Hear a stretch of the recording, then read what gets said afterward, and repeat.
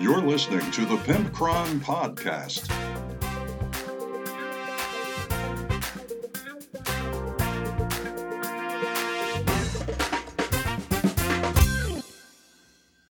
Hey everybody, it's the episode 258 of the Pimpcron Warhammer Podcast, and I'm so happy you're here listening. Today we are discussing two segments because I don't have any Tesseract mailbox messages. Gonna guilt you over that. You should feel bad.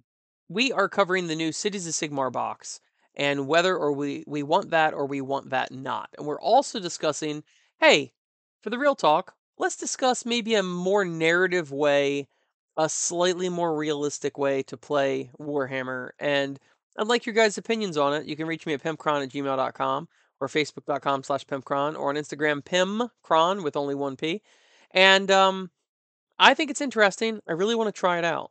And of course, if I do try it out, I'll let you guys know all about it and how it went.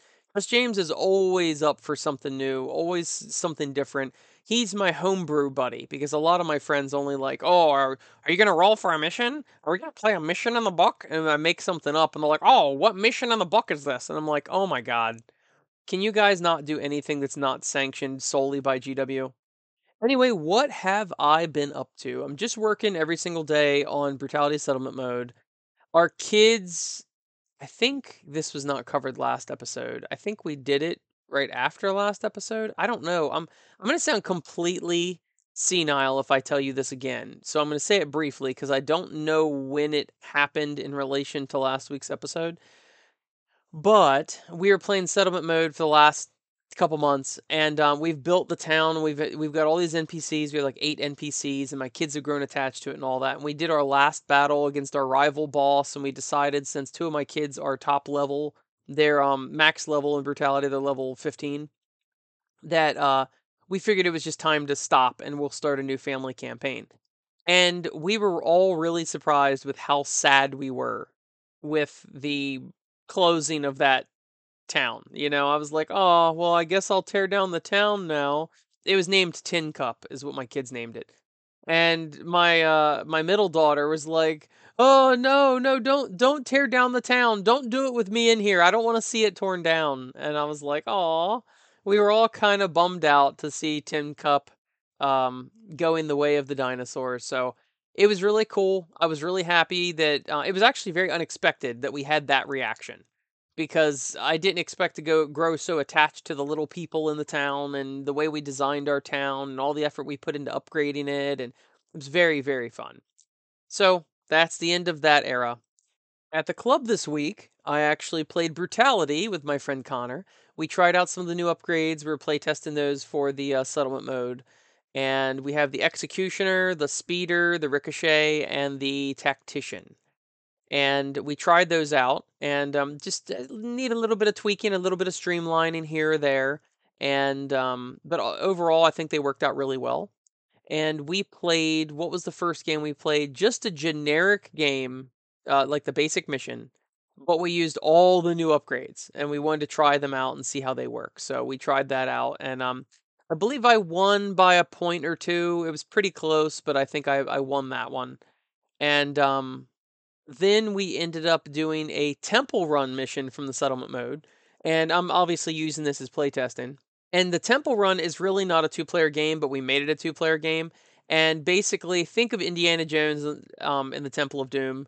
And you have to go all the way across. You deploy in one corner of the board, and you have to go to the far other corner, retrieve the artifact, and run all the way back. And meanwhile, there's boulders rolling at you. There's ghosts that can come out. There's poison darts. There's all sorts of stuff, which is pretty cool. At one point, we had 3 rolling boulders rolling around the board, which was quite fun. And Connor was playing the characters, and I was the one controlling the enemies, and it was very, very fun. And he did actually beat that game, so that was quite fun. And then the third mission was another settlement mode mission, and basically one of your NPCs in your town says they need to complete this ritual out in the woods. Please come run interference and protect them while they're completing it. So you go out there, and there's these different altars, and then these demons start popping out of the altars, and you got to save the NPC. They all go after the NPC. And that was quite fun, but it was a bit too easy. So I'm tweaking it now to make it a little harder. Balance for other people is always so hard. So what I try to do is I balance it to the point where I myself can win roughly 50% of the time. And that way I feel like I'm middle of the road because some people will like totally min-max stuff and that will end up being easier for them. And then other people that are newer to the game are not so good with, like list building or more specifically tactics, and they're going to get creamed. So I feel like I'm like, obviously I'm experienced, but I'm not like a hardcore min-maxer. So I feel like if it's a 50-50 win-loss rate for me, then that's fairly good. And that's what I'm working towards now. And that's basically it. Yeah. And just a side note, me and my wife tried Jamaican food the other night. Went to a Jamaican restaurant. I know probably none of you are interested, but it was quite good. I really like Jamaican food. Didn't know that. Never had fried plantains before, but it was quite good. So anyway, that is it. Let's get on with the first segment. Want that or want that not? And this is Want That or Want That Not with the Pimpcron. Now, you should know by now that I've been a long-time Cities of Sigmar player. Ever since the rulebook first came out, I've loved Cities of Sigmar. And they have new models coming out. So there's a new Cities of Sigmar army set at $200 freaking dollars. Let's see if this is actually worth it. Now, my first gut instinct is that it does come with a lot of extra stuff. It comes with like cards and stuff like that. It comes with it doesn't actually appear to come with the rule book. It actually it does come with the battle tome. Okay. So it does come with the battle tome. It comes with the data cards, it comes with the objective cards, it comes with all that stuff. It comes with a bunch of file transfer stuff, which is kind of neat. File transfer. I mean, like Legion icon transfer, water transfers is what I'm trying to say, not file transfers. Jeez. Anyway, it's $200 for this box set. And at first glance, I'm thinking to myself, boy, there's not a lot of models for 200 bucks. It really, this is probably one of the worst cases I've ever seen of Games Workshop. Like when you're a kid or maybe an adult and you were digging into the ice cream in the freezer, right? But you don't want people to realize how much ice cream you ate. So you kind of like mix it around. So it's like, oh, I didn't eat all the ice cream, teehee, right? You're trying to like fluff it up and make it more than it is left over there. This is what that seems like to me. If you go on the website and look at the Cities of Sigmar army set for 200 bucks, these models are spaced out. I mean, these guys couldn't hold a conversation. They're so far apart from each other. It's very oddly arranged. They're not arranged in rows. It's like all haphazardly arranged. And it just strikes me as very, very odd. And it really looks like they're trying to like fluff it and spread it out to be like, oh, look at how many models are here. But there's a ton of white area in between these models. I just don't know about it. So, it's got 28 miniatures in it. 28 miniatures for $200. I know the battle tomes in it, etc., but good God, I'm already not buying this price point. So let's take a look at a couple of these. This is a character. He might be the new general. I'm not certain. This is all these new models, they look perfectly serviceable. I like the look of them. They look neat. They've got a lot of detail on them, but they all kind of look samey. And like the Free Guild General used to be able to really tell who he is, and now I'm not really sure which one he is. I think this is this guy. He's got a nice cloak on, he's got a sword, he's got his helmet in his hand, and it looks perfectly fine. I mean, I've seen a million models just like it that are 3D printed or from other companies, so I really don't see anything special about it. And he appears to have some sort of page, and the page is like obviously a younger guy, and he's got GW loves to do this, like where they're gonna put like someone's femur bone, like wrist bone in a box, or like I don't know, like a radius and an ulna in a box, and they're like, oh, this is a holy relic. Well, this guy's got like a zombie head in a box and a skull on top. I don't know. It's just strange. I don't hate any of this by any means. It's just kind of odd. Now we've got one of these people on a giant horse, and this horse is very large. This is not your average horse, or the person on it's very small. This is like one of those giant Clydesdale like war horses. This is not your average horse. And it's got a lot of detail on it to the point where I'm like, oh man, I don't think I'd want to paint that. There's so much detail on it. It's got plate mail. The plate mail has rims to it. It's got chainmail under the plate mail hanging out from under it. Then on top of the chainmail, it's got metal flowers with 4 petals in the middle part, and it's got them all over the place. And then he's also got what I always hated they did. They got like some giant ass thing on his helmet.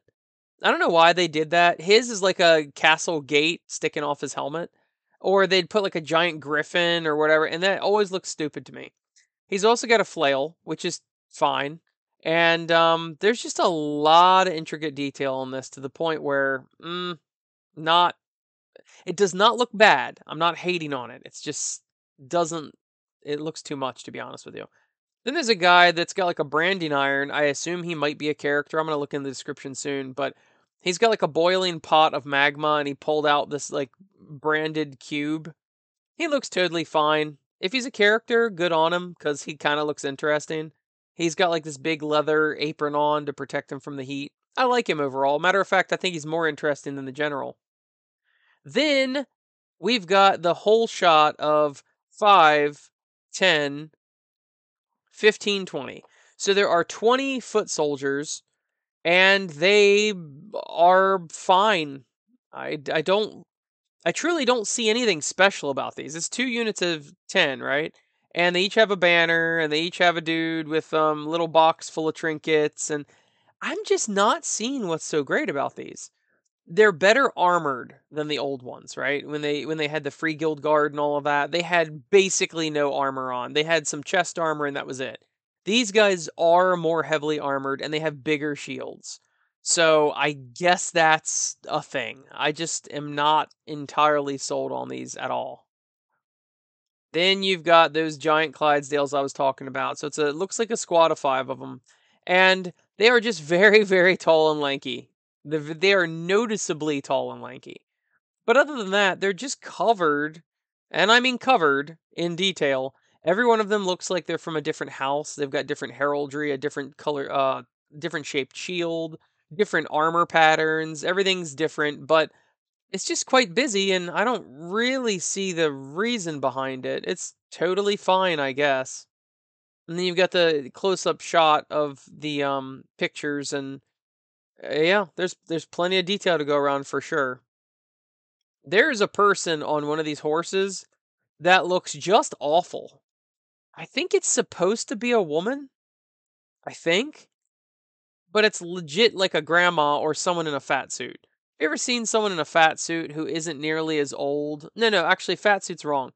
An elderly makeup, like in a movie where they're like, oh, now we're going to depict the main character in 40 years from now. And they've got like fake jowls that look fake, and it's you can tell like where's the mask is and where their real face is. There's one woman, and for some reason I guess they thought this looked cool. I don't know who would think that, but she's got basically an old person makeup on. And she just looks like she might be wearing someone else's face, is what it looks like. Because it's all saggy. She looks like a grandma. I don't know. That head, hopefully she comes with a helmet option, because that head is not doing it for me. So that's basically it. It is just an unbelievable amount of detail. And I'm not saying that in a good way. I'm saying, good God, that's a lot of detail. It's all the Baroque armor that we're used to for Chaos Space Marines turned to the 10th degree. It is a lot. It is a whole lot. So let's see what they claim is in this, shall we? We've got one free guild marshal and his relic envoy, which is the guy in his page which I originally said. We've got one Elkamite warforger, which is the guy with the pot, and that's I guess that he was probably a character. We've got 5 free guild cavaliers, which is totally fine, whatever. And then we've got 20 free guild steel helms. And I'm just not really that interested. I mean, I like Cities of Sigmar. I'll still play Cities of Sigmar, right? But I don't really care. I really think they could have done something way more interesting with this new look. I do get that it is better than the old one. The old ones had a lot of clothing on with almost no armor. But these are just very meh. I don't know about these guys. So basically what I'm learning out of this is that I will be able to find some third-party helmets because the old guys didn't have helmets. I can find some third-party helmets and probably third-party shields and then just convert my old ones. Because I don't really see the reason to get the new ones. They're just not that great, to be honest with you. So the character's okay. He has no motion to him whatsoever. He's got his sword in the ground for crying out loud. I don't know. Call me not really enthused by any of this, honestly. And for $200, I mean, admittedly, it's probably a fairly good deal because the book will be 50 or so. So that's $150 for uh 28 models or whatever it is. What was it? It was 28 models. So then you've also got the cards. The cards are going to be what, $30? Okay. So you're paying $120 for 28 models. Eh, I mean that's what, $5 a model? Something like that. I think it's $5 a model. I'm gonna check and make sure it's $5 a model. Yes, it's $4 and change per model. Okay, that's fine. I mean, that's actually a little better than I thought it was, but I have no reason whatsoever to get any of this. I don't think it's great. And these horses are giant. You got to look at these horses. These are cartoon horses. So anyway, this will be a want that not for me. $200, I guess, is not that bad of a price when you include everything, but the models evoke absolutely nothing in me. I don't see how they're any different. You could have said could have shown me these pictures and said, "Hey, these are new Mantic Kings of War models," and I'd be like, "Oh, cool." Or you'd be like, "Oh, look at the new Malifaux models," and I'd be like, "Well, this is a little weird for Malifaux, but okay." Or, hey, look at these 3D models I printed. I'm like, oh, okay, nothing about this screams GW. There's nothing about it. So I haven't even seen any Sigmar symbols on them, which is surprising. The twin-tailed comet, I haven't even seen any of that iconography on here. So it's very, very generic. I don't hate it. I'm sure some of you will get it and love it, but it's definitely a want that not for me. Now it's time for Real Talk with Pimpcron. Hey everybody, well it's the Real Talk with the Pimpcron, and today I want to introduce to you a new way to play basically any war game, but I'm specifically talking about Age of Sigmar or 40k. It's a lot to do with the scope of how you look at the actual game. Are you a person on the battlefield playing a specific model? No, you're not. It's not like D&D where you're playing a single character in a squad, whatever, right? If D&D were adapted to 40k, that's basically how it would be. You'd be a single guardsman, single space marine, whatever. Then if you zoom out, like a lot of those war games with the chits, the little punch out squares of like, oh, this is infantry, this is artillery, whatever. Like the quote unquote true war gamers, the OG war gamers play. I think one's called Panzer and a bunch of the other ones. They're typically historical. Very rarely are they like fantasy or something. And they're like, oh, like the Battle of Waterloo or the Battle of Gettysburg or whatever. And you've got the little things that you punch out and you're really zoomed out, like really, really zoomed out to the point where it's literally just symbols on a map as if you're a general in the tent and you're looking at a battlefield recreation and you're planning your steps. That's zoomed out way far. Warhammer 40k and Warhammer Age of Sigmar are zoomed in between those, right? You're not playing an individual person. You're not playing a giant, 50 unit zoomed out type of game. You're somewhere in the middle. You've got 10, 20 units, 50 models on the board, give or take. But one thing that has always slightly irritated me about it, and this is actually, irritation's too strong of a word. It's something that's always interested me is that in Warhammer there is basically no morale. There is no um individual unit characteristics that would make them more lifelike. Of course, when you say there's no morale, of course they take battle shock or whatever, but it's it's not exactly what I'm talking about. Basically what I'm saying is every unit in real life, let's say you're a commander on a field and you're looking out at your armies, uh, your units will have their own personalities, right? Maybe the sergeant or the gunner or whoever in each unit will be more aggressive or be less aggressive or whatever. Some of them really cautious and some of them are just screaming and running at the enemies or whatever. Well, what if we applied that somehow to regular wargaming and miniature wargaming to the point where both opponents they don't have complete control over their units. And I wonder how that would work. Well, let's dig into it. So essentially in the beginning of the game, the way I'm conceiving this, and I would like to try this soon with just James or another friend or whatever. You make your list as you would normally make your list, right? And then you assign a keyword. You could either, really assign it, or you could go by whatever seems natural, or you could literally roll for it, right? Because if you're the commander of this battle, you're not necessarily going to know every single one of these troops individually. It's not really the way that works, right? You're thinking of I'm thinking more of like a field commander, someone that says radios to the sergeant and says, "You guys run ahead, blah blah blah," whatever. Like a slightly zoomed out from normal Warhammer. And really, if you think about it, it's funny because Warhammer is this way. We are the general, and those little people run around the board, but I find these people way too reliable. They do the right thing because we just make them. There's no chance for error. There's no chance for them to not listen to us, or a unit gets order gets garbled, or any of that stuff. Now I know Imperial Guard used to have rules like where, oh, I didn't catch that or whatever, and your orders would fail or whatever. But once again, just like with the morale thing, I'm not really using it in that way. I'm not talking about that terminology necessarily.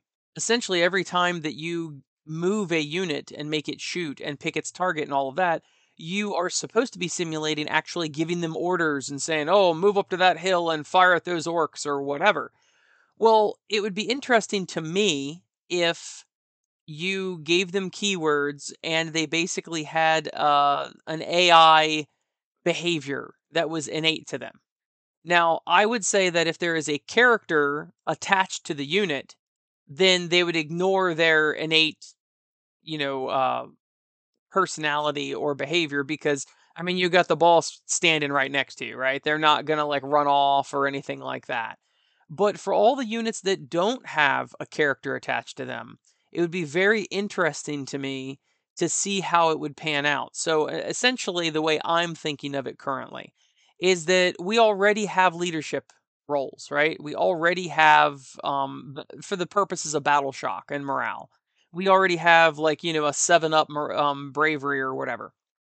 Well, what if every time you go to activate a unit, you're going to have to roll for their bravery. And if they pass their morale, then they listen to you perfectly and they can move and do every single thing that you want them to do.